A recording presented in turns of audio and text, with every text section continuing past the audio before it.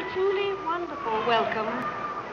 Thank you all for coming to meet us in this great centennial year, the year when all Canada looks back over 100 years of growth and solid achievement.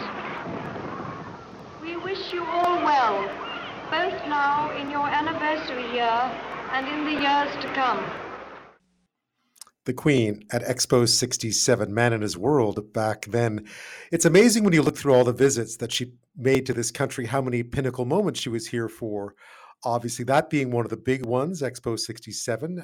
She was at a state lunch in the Canadian Pavilion, which was great. I mean, she's been part of the landscape of this country. She's been a part of our country for 70 years, a face familiar to us all. One, to be honest, we watched grow old. We watched her grow from young queen to mum queen, and mum to grandmother, to great grandmother at this point.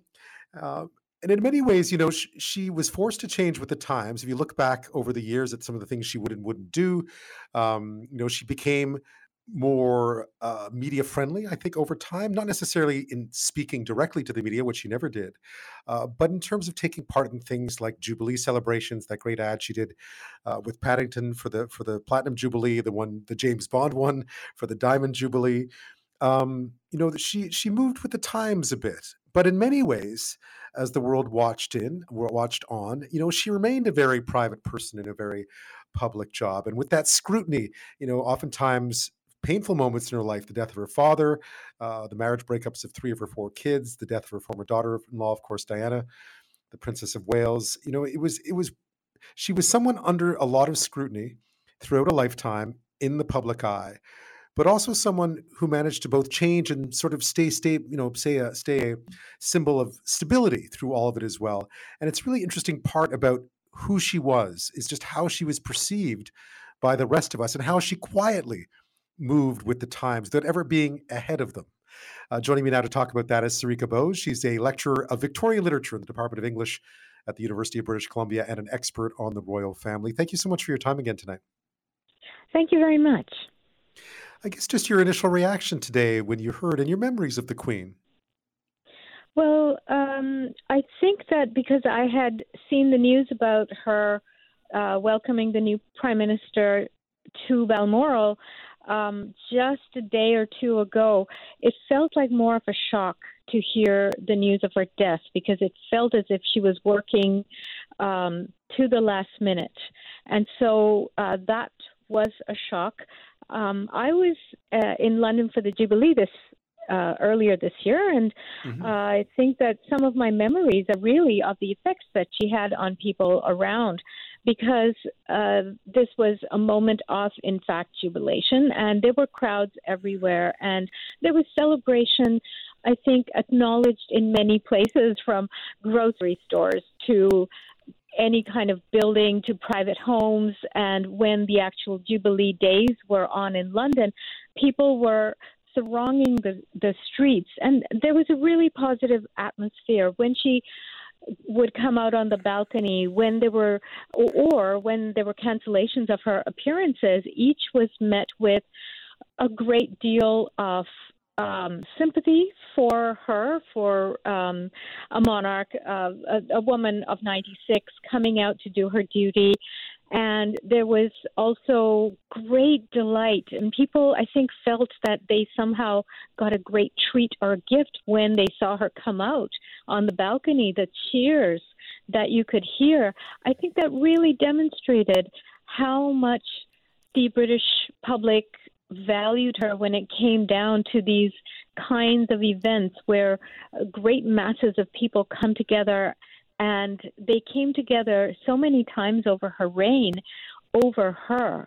So many celebrations in the country were really were built around her. All the many jubilees, all of the weddings, all of the christenings, the other kinds of important events. She would open Commonwealth Games as here in Canada.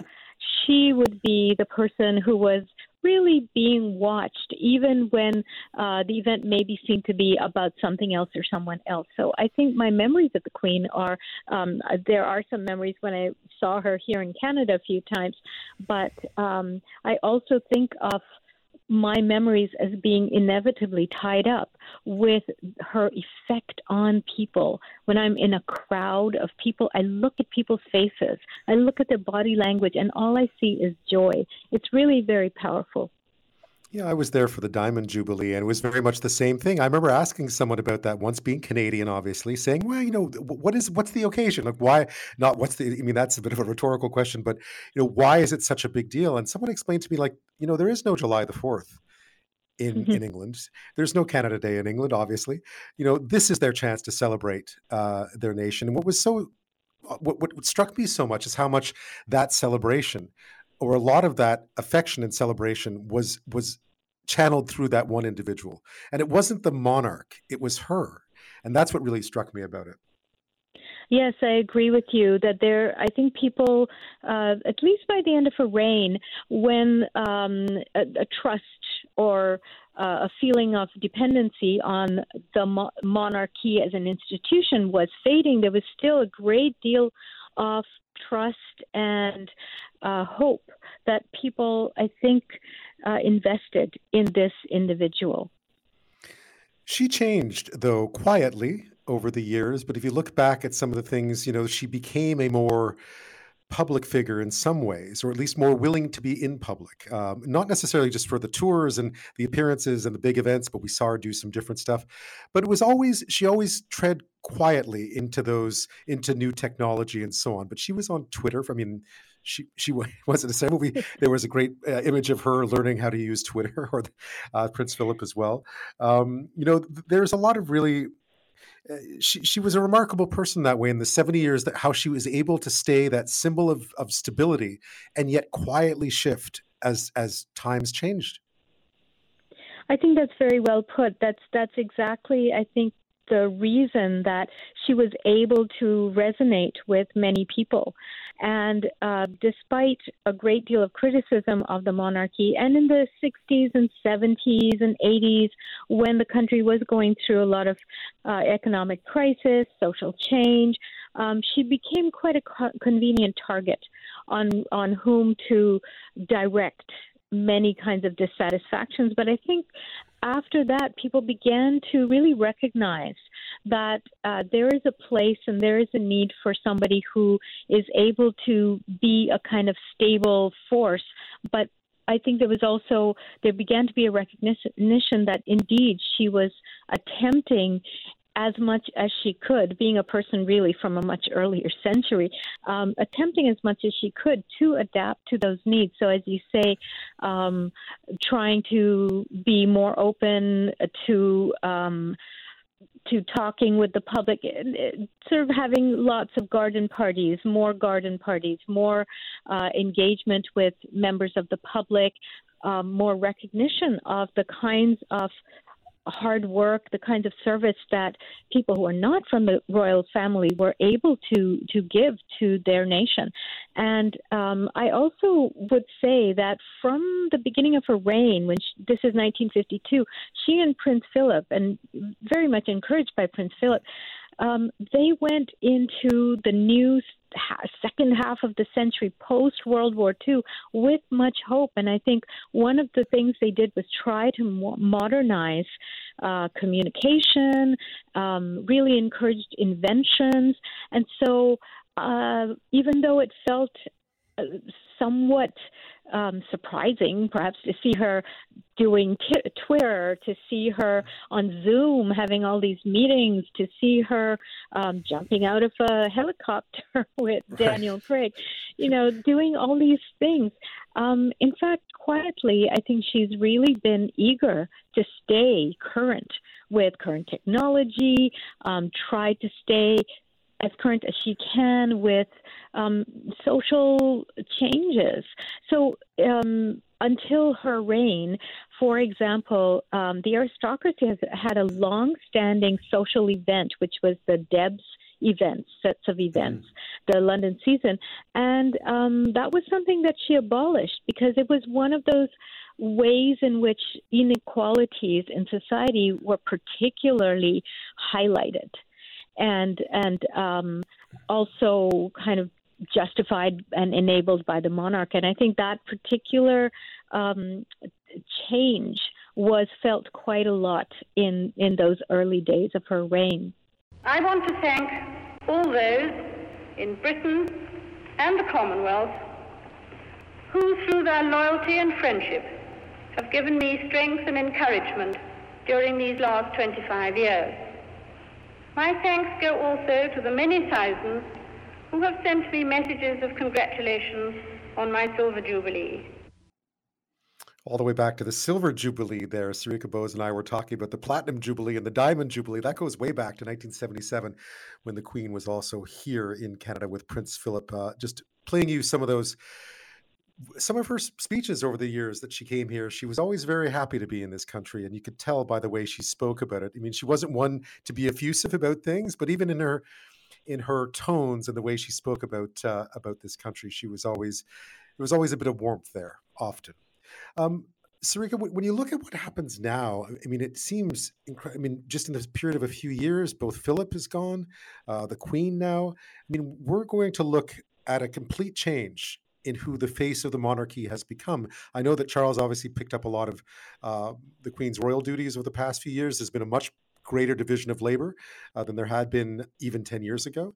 But still, this is going to be a challenge for a monarchy that in some ways came to depend on the affection that everyone had for the one person in it. Yes, I think that King Charles III, as he is now called, has faced a lot of challenges, a lot of, I think, negative images, and partly that is because of, I think, certainly his relationship with his wife, the Princess of Wales, Princess Diana, and what happened in that relationship and the tragic death of the Princess of Wales. All of this was very much created this negative image of him. And I think what's happened with him is that there has been a kind of focus on that relationship and all the mistakes that were made there. There has been a lot of work that he has been doing all his life to prepare for this role, but certainly when he became a young man, he, for example, established the Princess Trust, which has been going for a long time.